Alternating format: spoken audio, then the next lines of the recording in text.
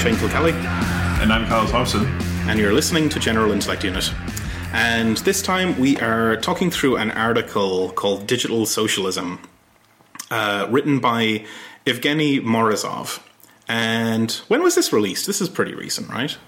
This is the March-June episode, or sorry, the March-June issue. Yes, the March-June issue. Okay, I'll do this again. This is the March-June issue of New Left Review. Mm-hmm. So from 2019, very, very recent. Right. No, it's good. Yeah. This is a hell of an essay. There's a lot going on here. It rhymes a lot with a lot of material we've covered. There's some new stuff to talk about as well. I liked this quite a bit. Kyle, what's your take? Yeah, fantastic essay. It's an essay by Evgeny Morozov. Many listeners will probably be familiar with him. We have not featured him on the show before because I've always kind of taken him to be a bit of a naysayer and a curmudgeon about Silicon Valley, which can be useful. Like, he's very erudite. He's very his criticisms are usually coming from an intelligent place, but it's just usually been kind of a pure negation. Like, kind of reminds me of like that character in Animal Farm. What is it, like the donkey who's just the cynic? Sure. Yeah. That was kind of the read I had of his work up until we actually read this article, Digital Socialism: The Calculation Debate in the Age of Big Data, which is really hot stuff. I think it really brings together a lot of things that we've touched on the show. So it definitely, there's some stuff in here that is reminiscent of People's Republic of Walmart. There's a little bit of stuff in here that's reminiscent of platform capitalism. And there's definitely a lot of stuff that is reminiscent of markets in the name of socialism. Yeah, so it's really great as a synthetic article, bring things together. But another thing that is really strong about this article is the way it closes, which is to come up with a very sort of well-constructed, informed by theory series of thoughts and proposals about what digital socialism might look like today. Mm-hmm. Yeah, definitely. I was kind of I was amazed to learn that this guy apparently isn't a Marxist, because it reads like a fucking Marxist, definitely.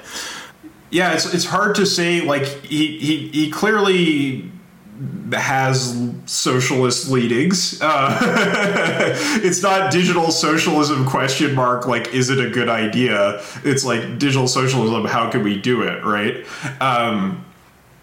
And his reading of Marx in this text is pretty good, but that's not surprising considering how familiar he is with Austrian economics, because generally speaking, Austrian economists have a pretty solid understanding of Marx compared to neoclassical economists, because they know their enemy, right? Right, exactly. Something we could get better at, I think, as socialists as well. Yeah. But anyway, the article kicks off with this introduction that, like, in these days, capitalism is kind of searching for this legitimation narrative. It's usually looking towards Silicon Valley as this kind of glimmer of hope to give it some little bit of a boost in legitimacy. And one of the sort of main narratives that's hovering around in the air at the moment is this kind of the term is New Deal on data. I guess it's this sort of thing about, like, giving some veneer of fairness and, like, ownership over data and such, and, like, plus the usual gloss of shiny, cool digital innovation stuff, to make, like, citizens own their data, and they become these hustling data entrepreneurs flogging their fucking Instagram likes or something for 42 pence a piece, and the show can keep on going. Well, hey, we can keep doing capitalism. I mean, it's a thing we're all sort of familiar with. I hadn't heard this particular term, New Deal on data, in a while, but I think a lot of this stuff has settled into the kind of popular consciousness. amongst some of the commentary, at least. Yeah, the things that came to mind for me were like Jaron Lanier's book, Who Owns the Future. It's a bit of an older book, but it came out around the same time as the Big Data book.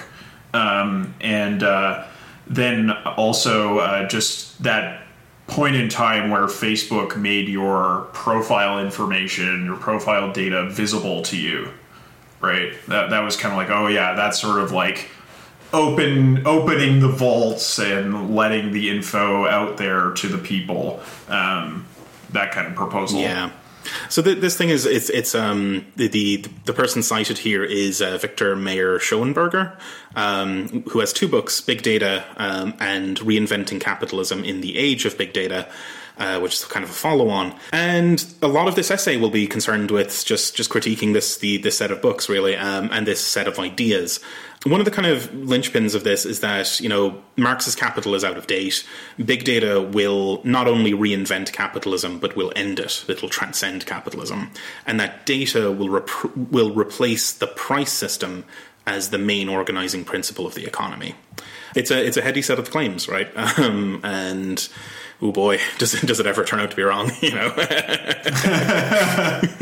Yeah, I mean, it's very naive in the way you would kind of expect from this sort of book. But Morozov takes it in interesting directions, and that's what we're really concerned with here. Yeah, totally. It's a lot of this hinges around the socialist calculation debate and questions of like capitalist planning and so on. So there's a lot of resonance here with what we read in People's Republic of Walmart. Some of the same debates are there, some of the same kind of reframings. We'll get into some of it, but there's a huge amount to say about the socialist calculation debate. If you're just joining us now, it might be worth popping back a few episodes and getting through that one first, because we will be. Yeah, I would agree, because the authors of People's Republic of Walmart give a much better intro and summary of that debate than what we get here in this essay, because this is very much like, if you're already familiar with the subject, it makes sense. But having that primer from People's Republic of Walmart, I think, would be invaluable in understanding this essay. Yeah, definitely. Because it's a central part of that book, right? People's Republic of Walmart. It's a central part of this essay and the books that the essay is talking about. The notion that of like kind of data-rich systems versus price systems and so on, and like the relation between data and price. It's often suggested that like, the age of big data obviates the need for price and so on. But like, our author here is going to dig way down into this, right? Like, and the way he sort of sums it up in the end of the intro is that this text is going to revisit and kind of revitalize the calculation debate itself, particularly kind of getting into the nitty gritty of the relations between knowledge, price, and social coordination, how big data affects all of that, and the later half of the essay will be about this kind of feedback infrastructure that emerges, and kind of summing up with opportunities for the left for how to engage with this stuff. Because I think, as we'll probably get to later, a lot of the kind of contemporary leftist ways of thinking about this stuff are kind of pathological and not helpful and wrong. So this will be a great essay to get us up to speed there. So this first section, there's 3 main sections. The first of which is Reinventing Capitalism -really ? In which it's definitely addressing this central claim, right? Of like, big data is going to reinvent capitalism. It's going to be super cool and awesome. It's going to transcend capitalism, whatever. Turns out that's a load of horseshit, but like, Morozov will explain why.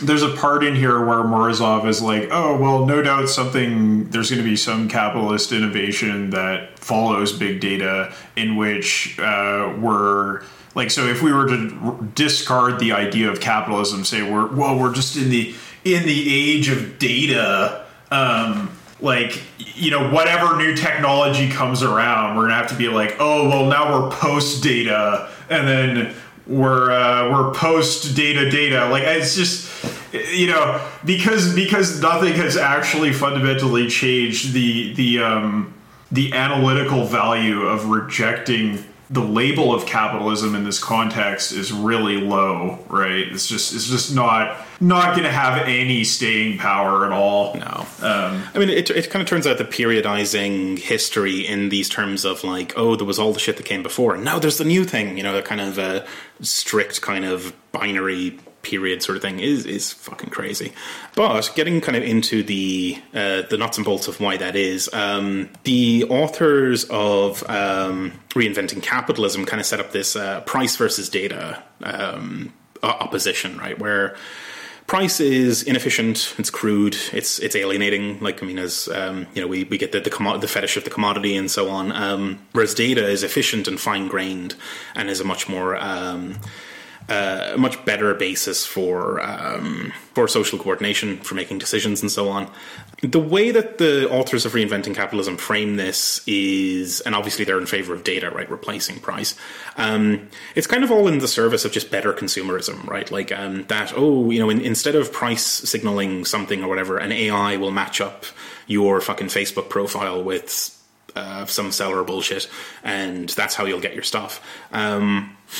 And that, like, you know, market players will increasingly rely on data rather than price signals, which we saw in People's Republic. It's true, right? Like, internally, Walmart and, at least internally, right, Walmart and Amazon and so on all use kind of non-price information to make decisions, right, and to do allocation. Yeah, so what's at question here is not whether this is happening. What is at question is whether this means that capitalism is over. And no, it doesn't. So let's find out why.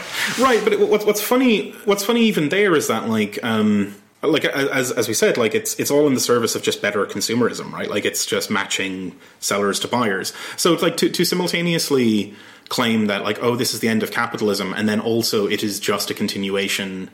Like, as in, like, oh, it'll be completely different and everything will be the same. Like, you'll just fucking, instead of, like, clicking buttons on Amazon will just ship stuff to you in an anticipatory way. And, like, you'll still have this consumerist lifestyle.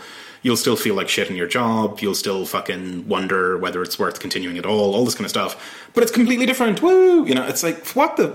It's conceptually incoherent, right, to suggest those two things, right? Like a complete transformation of the mode of production, and also this is the thing that's going to save the previous mode of production. Like, I don't fucking know how you get there without, I don't know, like lying to yourself or something. Or who knows? Well, right?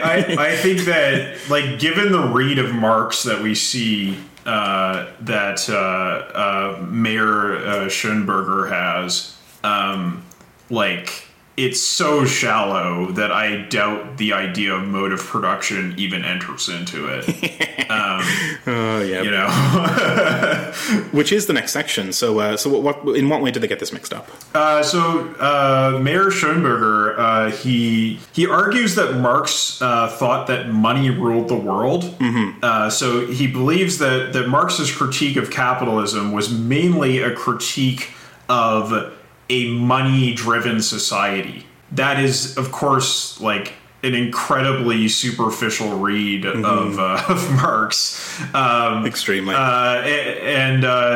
You know, maybe there's a little something in there about Marx's sort of comments about mercantile capitalism, like way back in the day, but it's just, like, there's no way that that's where this is coming from.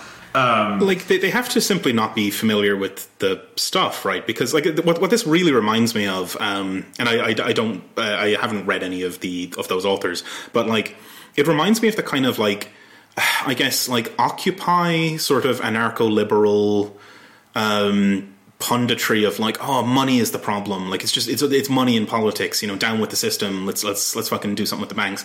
And it's like that mono-focus on money rather than capital. And it's like, money is the spectacular presentation. Amongst its many functions, it's a spectacular presentation of capital.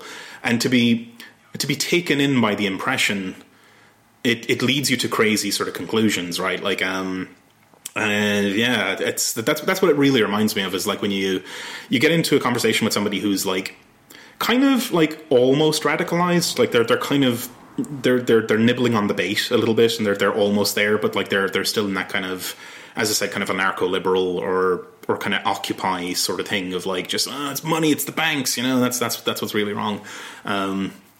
Yeah, that's what it really calls to mind there. But there's loads of books making this fucking mistake, right? Like it's a completely unsystemic analysis. It fucking mixes up capital and money. It doesn't see, it puts the blame on finance as opposed to the machinery of capitalism, its various feedback loops and the kind of social relations and structures and all that kind of stuff. Defocuses all that completely and just focuses on this very surface kind of analysis. But like everyone's making the fucking mistake. Like there's a bunch of books here cited by Morozov. It's kind of a genre at this point, Right. Right. And in this specific case, in Meyer Schoenberger's book, so the German title of the book is Das Digital as opposed to Das Kapital. Right, so it's like, I've done it, boys. I've signed Marx to the grave, dustbin of history. My popular press business book is gonna unthrone capital as a significant text for analyzing society. And yeah, like really the read of Marx that they seem to have is just it's like on the level of ABBA's song Money. It's just so superficial you could state it in a brief pop song. Anyway, what are the problems with this sort of conception? So Marx thought that accumulation of capital was very important, right? So that does kind of square with this idea that, having more or less money is important. But he also had really sort of particular views of the ways competition works in capitalism and how that interfaces with technological development, investment decisions, money markets, like all kinds of stuff, right? Allocation, who gets what. Furthermore, Marx was really concerned with the capital-labor social relation, right?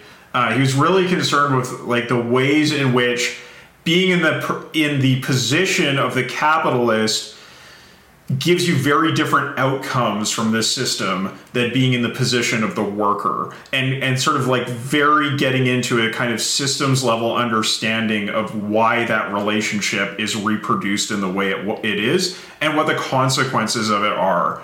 And if you just think about the world as like everybody's an individual, we're all interacting in digital markets, and we all just have less money or more money.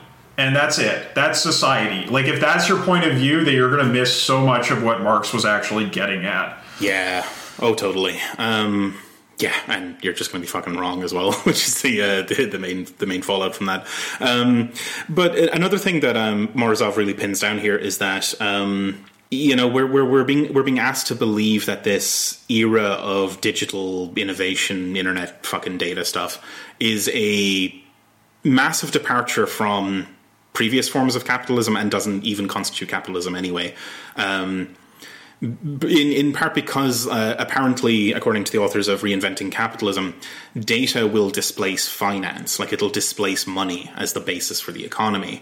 But in order for that to kind of be correct, they would have to demonstrate that digital, like, so you take the example of digital capitalism and like fintech, like financial technology, like banks deploy fucking tons of technology and data and all these kind of AI systems. There are plenty of fintech startups. It's all hot computer stuff. You would have to demonstrate that like the old fashioned, accumulation and competition imperatives were not present in that world.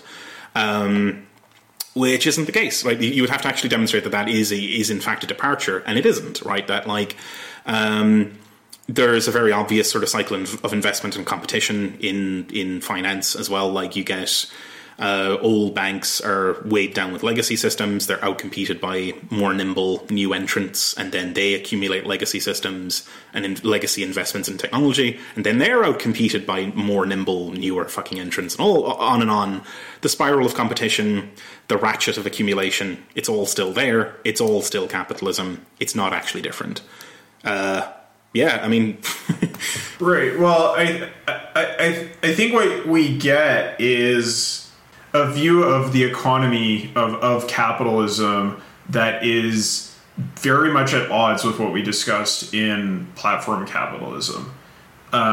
Because that book has a much more nuanced understanding of the ways in which data is rendered profitable through sort of doing the work of making it meaningful, and also the ways in which like big data, internet platforms are integrated into existing capitalist structures in different ways, right? Like they had, like Cernicek had that typology of different sorts of platform capitalism. And I think that's a lot more useful than saying, oh, data is just displacing everything. Yeah.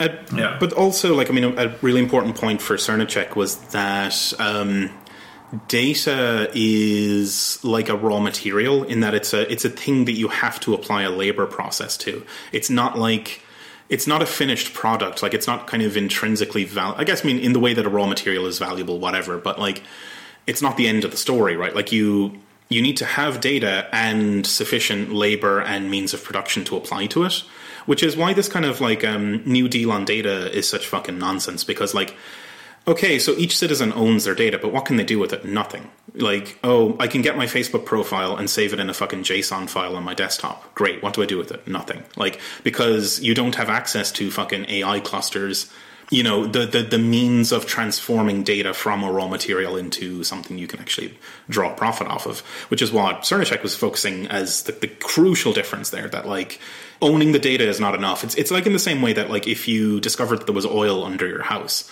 it's like, yeah, theoretically you own the oil, but like good luck fucking getting to it. And even if you got it out of the ground, what would you do with it? You don't have a fucking oil refinery. So yeah, I guess you can keep it in buckets or whatever, you know? There's plenty of people here in Alberta who have their little farm plot or whatever, and they actually do own their own oil derrick, right? Jesus, really? Yeah, but okay. You know, there's a whole story there about how those people are brought into a market full of large oligopolistic competitors, and like, you know, the same processes apply, right? And similarly, you know, it is possible, it's conceivable that if this new deal on data happened, that the data would be made available to us publicly. But we've already seen with free and open source software what happens given this kind of like what Morozov calls like cartel arrangement of large tech companies and an open commons of information. Like, this would not opening that our information, our personal information, or whatever data sets these companies own to the public would not fundamentally change the sorts of dynamics that we've seen in free and open source software, which do tend to ultimately favor the large cartels, which is why they keep funding the stuff in the way that they do. So, and you know, even if you do want to make use of that information, like, how are you going to make use of it? Well, like, you're probably going to try to do a startup, and then you're just going back into the same capitalist process of accumulation, right? Like, that is not... It's like stepping right back onto the roller coaster, right? It's just... Yeah, it's trying to, you know, once again, promote this sort of, quote-unquote, like, ownership society, right? Or, like, a petty bourgeois mentality among society in general. It's way back to like the Californian ideology, right? The sort of free man on the land, digital frontier shit. Yeah, Jesus, it's how funny is it that people are recycling that fucking stuff today, right? Like that, it's every cycle, right? Like you get the same thesis restated again and again. Like the dialectic of history is truly stalled, where there's no longer antithesis and synthesis. It's just the same thesis over and over again, punctuated by bubbles and crashes, right? Like, so you get your initial .com boom and crash, and then the second .com boom comes along and it's like, well, it's basically the same one, you know? And then it's like, oh, well, we're just going to repeat the ideology of the original 90s version. Fuck, I don't know. But I mean, you go to these tech hub cities I was just in Vancouver, and it's like a minor tech hub city, right? Like it's on the feeding chain. It goes like San Francisco, Seattle, and then Vancouver on the West Coast, right? But like the class war is so visible in visiting that city. Like it is like a block by block alien invasion, just digesting the city. Like just extremely bougie people coming in and displacing people block by block. And I have so many friends who are like economic refugees from Vancouver now, can't afford to live there. Like, I mean, this kind of, homesteading on the digital frontier horseshit, it's just not going to have the same purchase that it did in the 90s. When you look at these cities where the tech industry is dominant and it is just dystopian as hell, Yeah, Jesus, yeah. I get the same vibe. Like I go down to London occasionally, and it's basically like fucking Blade Runner. Like it's just like I can just see the sort of I can see the capital flowing through the fucking place, and just like the displacement of people and all that kind of shit. Yeah, it's fucking wretched. But because the imagination goes there, right? Then it's like oh, we're just gonna end up with these like gargantuan fucking hive cities of just like. The capital intelligence will just build itself a fucking fortress and push out everyone else. Yeah, I mean that's honestly what it feels like. Like I was in Burnaby. It's a smaller city in the Greater Vancouver area, and there's a big mall there called Metrotown, and there used to be just this big kind of like open parking lot space between Metrotown and the next mall over, which is like a small like ethnic Chinese mall. And in between now, they have built just like huge condo developments with like, the really posh eateries at the base. And like you're walking through like this maze of skyscrapers to get through what used to be just an open space. And I felt like I was in downtown Osaka. I was like, it really did feel like an alien invasion had just come in. Like it was like, out of nowhere, this new city had inserted itself where one used to be. And, you see that kind of stuff, and I guess you get used to it, of course. You can get habituated to just about anything, but the disconnect between what is said and what is done here is really intense these days. Yikes. Yeah. But anyway, so, I mean, the closing kind of remark in this section then is that, like, the data versus money dichotomy that's put forward in Reinventing Capitalism kind of falls apart under this analysis. But then Morozov's going to move on to talking about the dichotomy between prices and information in section 2, which gets really fucking intense. Like, this is hardcore neoclassical economics and various back and forths. So, what is going on here? Okay, so Morozov basically says, look, this book, Reinventing Capitalism in the Age of Big Data, right? It's so incoherent, it's kind of hard to tell where exactly its economics are coming from, right? Like, it's just kind of a hodgepodge of ideas. But it does touch on this question about the relationship between price and information, which is really formative to economic debates in the sort of mid to late 20th century in economics. And Morozov gives a presentation of those debates. So he, first of all, he gives a sort of quick description of neoclassical economics, and he describes its emphasis on perfect competition and equilibrium, and describes like sort of how strange this view of the world is. And like, I think his description doesn't even hit on how strange it is. Yeah, it can get really fucked up. The closest thing I can think of, like, because like, I think this is a good reference because Evangelion was recently re-released, if you think about what human instrumentality is at the end of Evangelion, the neoclassical version of competition and markets is about that weird, but just a little bit weirder. Okay? That's what we're talking about, okay? That's perfect competition. The understanding of perfect competition, it sort of involves and perfect more or information less like yeah. So it originally the view of perfect competition didn't concern perfect information, but that was brought in as a supplemental sort of thing for it. The original sort of view you get is like when you go through the conclusions of it logically, you end up with a world where there is no time, there's no space, and everybody is the same person. So you can see why I would describe it as being similar to human instrumentality, right? Like the end of Evangelion, where everybody turns into goo and they all merge into a big goo being. Like that is fundamentally similar to what we're getting at with the neoclassical view of perfect competition.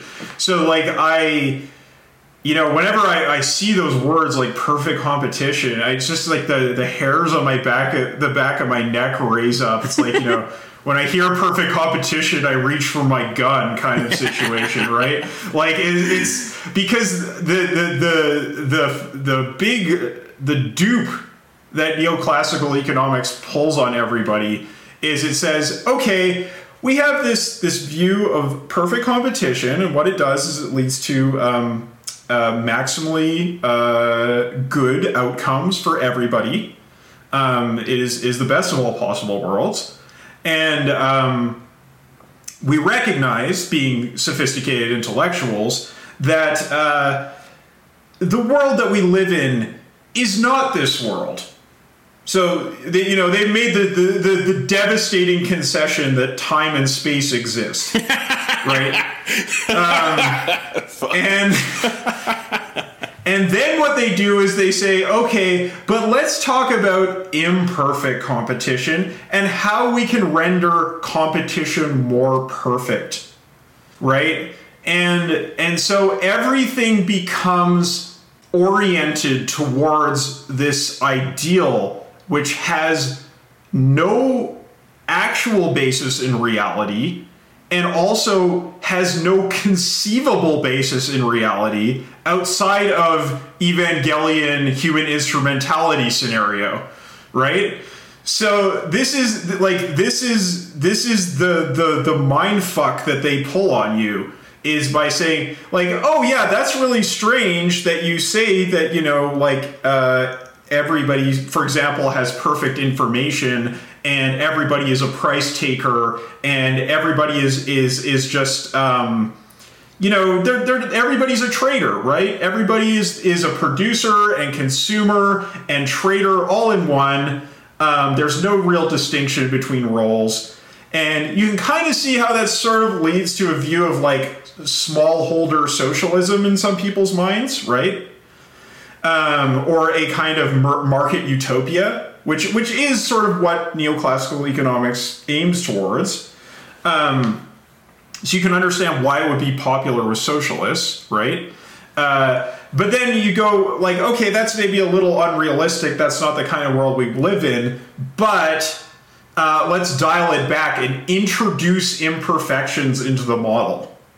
Right. But the problem is that the fundamental assumption and the fundamental orientation is towards this bizarro world. Right. Is this like a fucked up Platonism?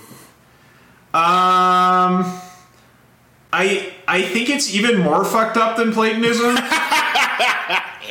Because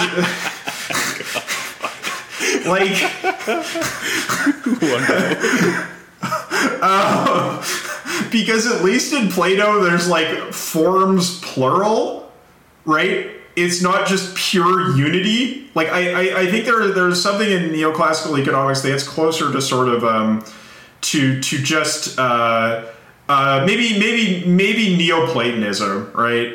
Like that kind of synthesis of sort of Christian adjacent ideas with Platonism. So it's really weird. So basically the problem is that everybody gets stuck in orienting towards this completely unworldly model of the way things could be. And when you compare that to classical economics or Austrian school economics, you get into a very strange conversation because everybody is talking about markets, right? Everybody's talking about competition, and in the classical school you could maybe include Marx, or say Marx is also included in this conversation, right? Marx takes most of his assumptions from the classical school. Everybody's talking about competition, everybody's talking about markets, but the fundamental background assumptions about how these things work and what they mean are radically different. So you get people talking past of each other and possibly thinking that they agree on things that they do not agree on at all. Mm-hmm. Which is something we saw it towards the end of that book, Markets in the Name of Socialism, right? Where this neoclassical stuff degenerated to the point where people could have a conversation and they could think that they agreed with each other and be arriving at completely opposite conclusions, and yet the conversation reads as if it's agreement because the foundations are so wildly different. Worrying stuff, right? That like at the foundation of our fucking present world is this vortex of bullshit. Just like yeah. Oh, I don't know. It really gets me worked up because I'm just like, because I went through Econ 101, right? And it was I had that mind fuck pulled on me, and then it took me a long time to understand like what was actually going on there. So yeah, it's real just frustrating. So anyway, why is this relevant, right? Like why is neoclassical economics relevant to this conversation? Well, what Morozov basically says is that neoclassical economics, and especially the market socialism, or sort of planned socialism, that was informed by neoclassical economics, is like in a very important dialogue with Hayek's views of the market and information, informing what we understand as neoliberalism today, and the sort of background, the theoretical background of data capitalism, platform capitalism that we see today, right? Yeah. Because it's setting up this opposition, it's setting us up for this opposition between price and information, or price versus knowledge systems. Right. Yeah. So the neoclassicals, they don't start out with this view of information as being important, but when Hayek enters into a conversation with them, they take the information-oriented aspects from Hayek and they integrate them into neoclassical economics. And that's Hayek's one of his innovations, right? Is that he came into a conversation where people were concerned with just calculating stuff, and then he pointed out, well, how are you going to discover the information that you want to calculate? Like, how do you find your inputs? He threw that wrench into the machine there. That like, what the fuck are you going to calculate if you haven't discovered the information in the economy yet? Yeah, it goes from a kind of computational problem with a series of given variables to more of an epistemological problem, right? How do you get useful information to do the calculation, right? That's the sort of thing that Hayek brings in. And additionally, he makes the point that the market is a necessary epistemological tool for finding that information you need. It either generates or it unveils information, or both. Yes, right. And what the neoclassicals take away from that is, okay. So everybody interacts with the market, and therefore the market gets perfect information, and therefore we can get to our utopia. which is not what Hayek was saying. Right. Right. So Totally. this is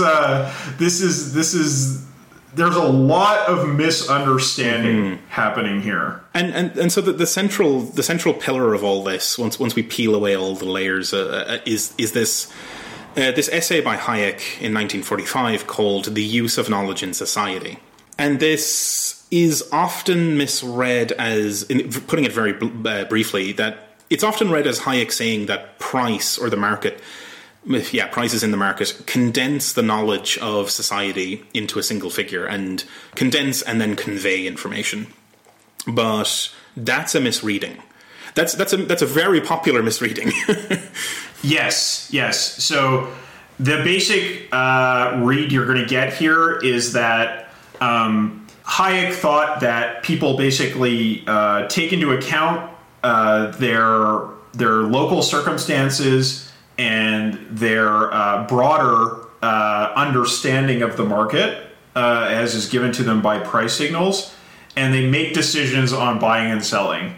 And their knowledge is condensed into that single figure of buy-sell and what the price signal they get back is, right? So it's the input is buy-sell in how much amount, right?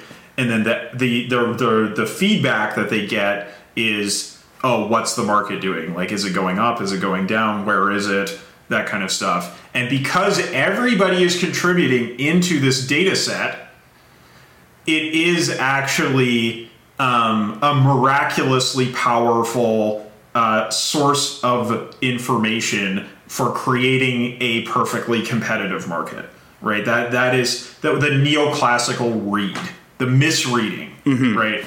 And the reason that's important for all the material that's being addressed here is that price is obviously a kind of impoverished measure of anything. Like it's a condensed figure that represents some things and obscures a whole bunch of stuff. This leads people to then propose that, big data is a replacement for price. It's a richer, more high variety, higher fidelity signal of what's actually going on. But the crucial thing here is that's not actually what Hayek was really proposing. In Hayek's actual view, the low resolution signal of price is sufficient because the information is processed elsewhere. Because there is a whole information system in society which does all this information exchange and condensation and relay and all that kind of stuff. And then price is kind of an output and an input to the same system. But it's not that all of society's information is condensed into price.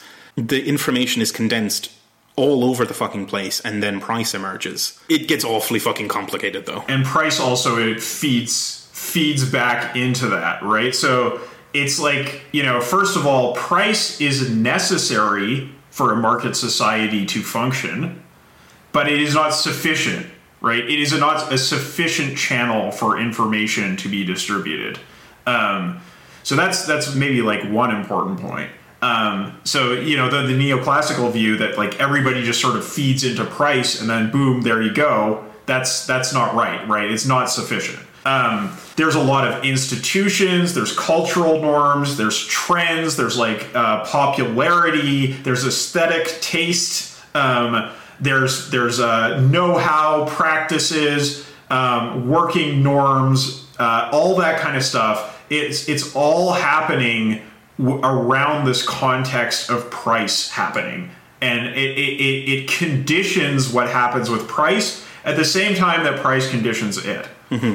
So price is strangely both central and peripheral to the whole operation. Like it is in fact a complex feedback loop that it almost doesn't make sense to try and imagine it in spatial terms because it's got more dimensions than we're familiar with in spatial terms. So, but we can only touch it in these various metaphors. One of the ways I was sort of thinking about this is that the price and the information system are entangled with each other in such a way that each is kind of a cipher for the other, right? That like price is only legible in the context of a culture that understands and processes price and processes all the other information, and has these norms and has these expected behaviors in particular. Like if the price goes up, there's an expectation of behavior that comes out of that. So the variety of the problem is actually handled in multiple places.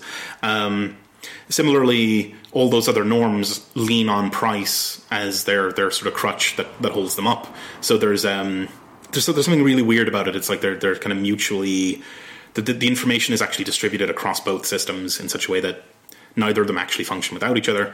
The other way that helped me to really understand what was going on here was to think of an example like, imagine you're looking at the deck of an aircraft carrier, right? Like you have no idea what this thing actually is, and you're just standing there and you're watching aircraft take off and land, and there's all this busyness, and people are loading shit into things and cargo and all this kind of stuff, and people are scuttling around everywhere, and you're like, oh geez, this is so complex. And then you see the guys with the little semaphore flags, and they're going, holding them at crazy angles, and they're like guiding aircraft in.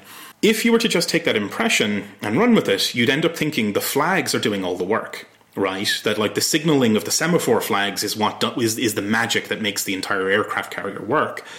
But clearly that's not the case, right? Like the organization of such a complex operation is partially in the control tower, partially in the norms and the training and the sort of procedures that everyone has, and it's partially in the minute-to-minute decision-making of crew on the deck and so on. And the semaphore is important, right? Like it's part of that whole infrastructure, but it's not the main act. It would be crazy to think that the system of symbols of semaphore is somehow calculating the information of the aircraft carrier. Like that would be really straining it. And that to me is like a decent sort of example of what's kind of going on here with mixing price up as being the be-all and end-all of information conveyance in a society. Right, and the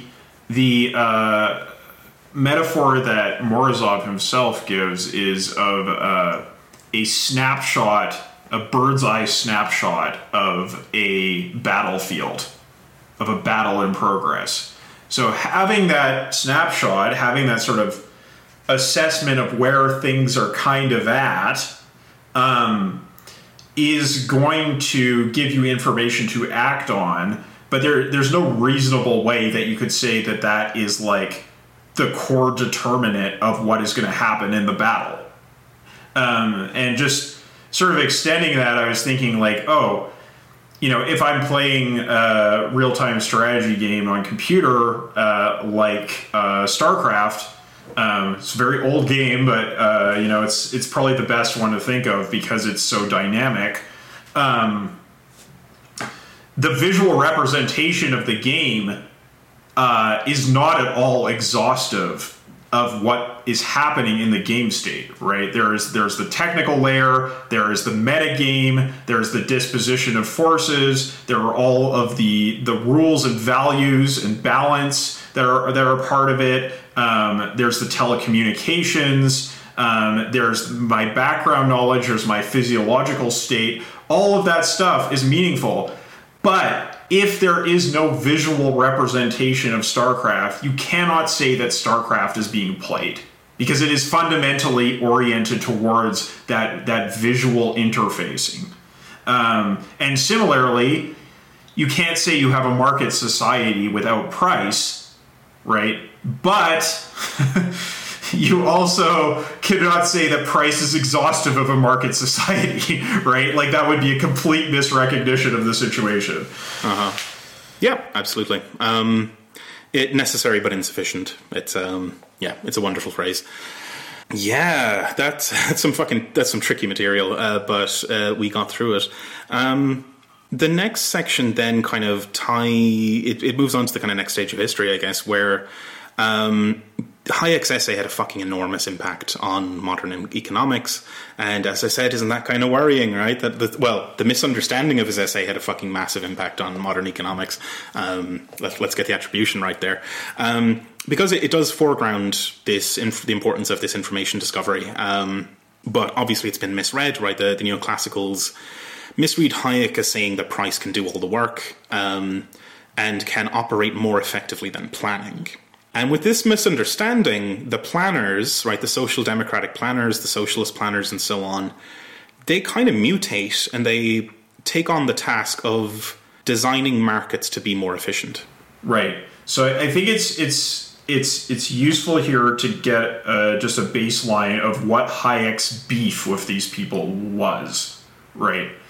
So first of all, we've been saying like, oh, people got Hayek all wrong. Do not mistake that for us agreeing with Hayek. Oh no, he's full of shit.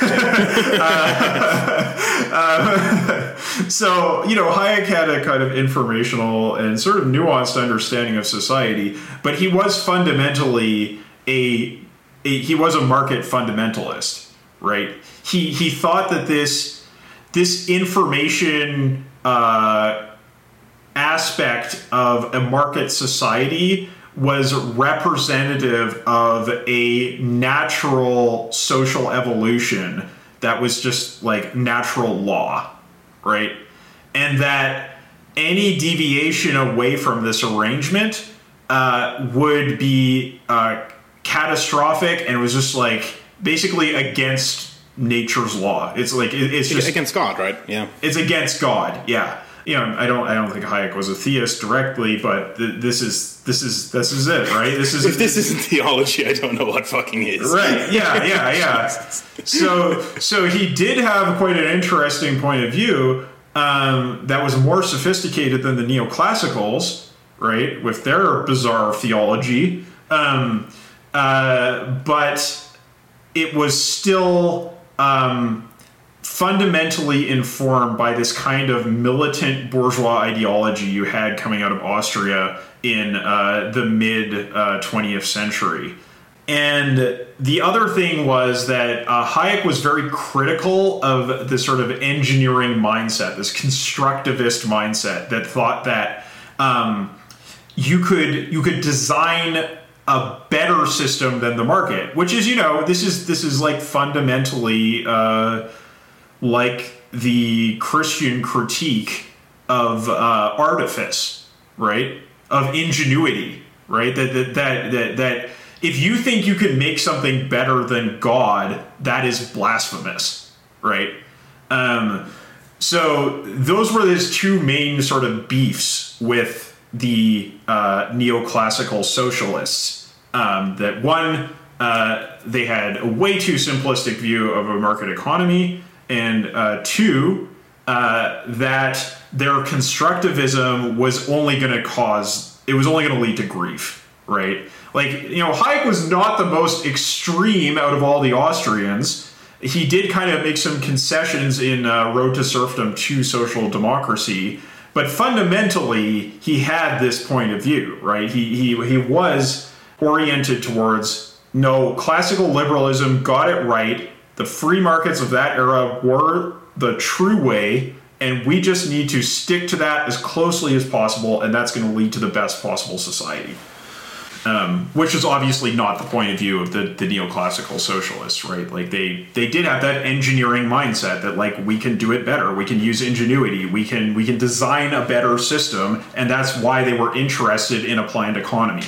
And that's how you then end up with this weird fusion, right, of the kind of two positions, like influenced by Hayek, that you kind of end up with, yes, the market is a self-organizing, self-bootstrapping force of nature that shouldn't be interfered with, but that these planners then take it upon themselves to design for it, that you need to intervene on its behalf. And you get this fusion of economist and engineer as a replacement for, and this is like as a replacement for the kind of socialist or social democratic impulse to design, like essentially design society. That shifts over to designing markets, right? So you're using math and game theory instead of like using math and game theory to like tease out these informational dimensions of markets rather than like, the old thing of setting input prices and quotas and designing social institutions. They still do that, right? It's just like it's a kind of destructive design of like obliterating social institutions and replacing them with markets as a way of handling the complexity of the world, right? That like the world is complex, and the new solution to that is to set up a market such that it will solve the problem for you. Supposedly, doesn't fucking work, but anyway. They have this view that there are information imperfections and market imperfections that exist in the world, and engineering can bring those information systems and markets, or effectively the same thing, towards perfection. Their view of perfection, right? Which is perfect competition, which is bizarro land. But this is their thinking, right? Mm-hmm. That like, okay, they have a perfectionist view of the world, right? Like that we can get closer to perfection by using clever engineering techniques. And because of what Hayek said about information and markets, they moved away from seeing the construction of broader social institutions as the best way forward for society, and towards engineering markets as the best way forward for society.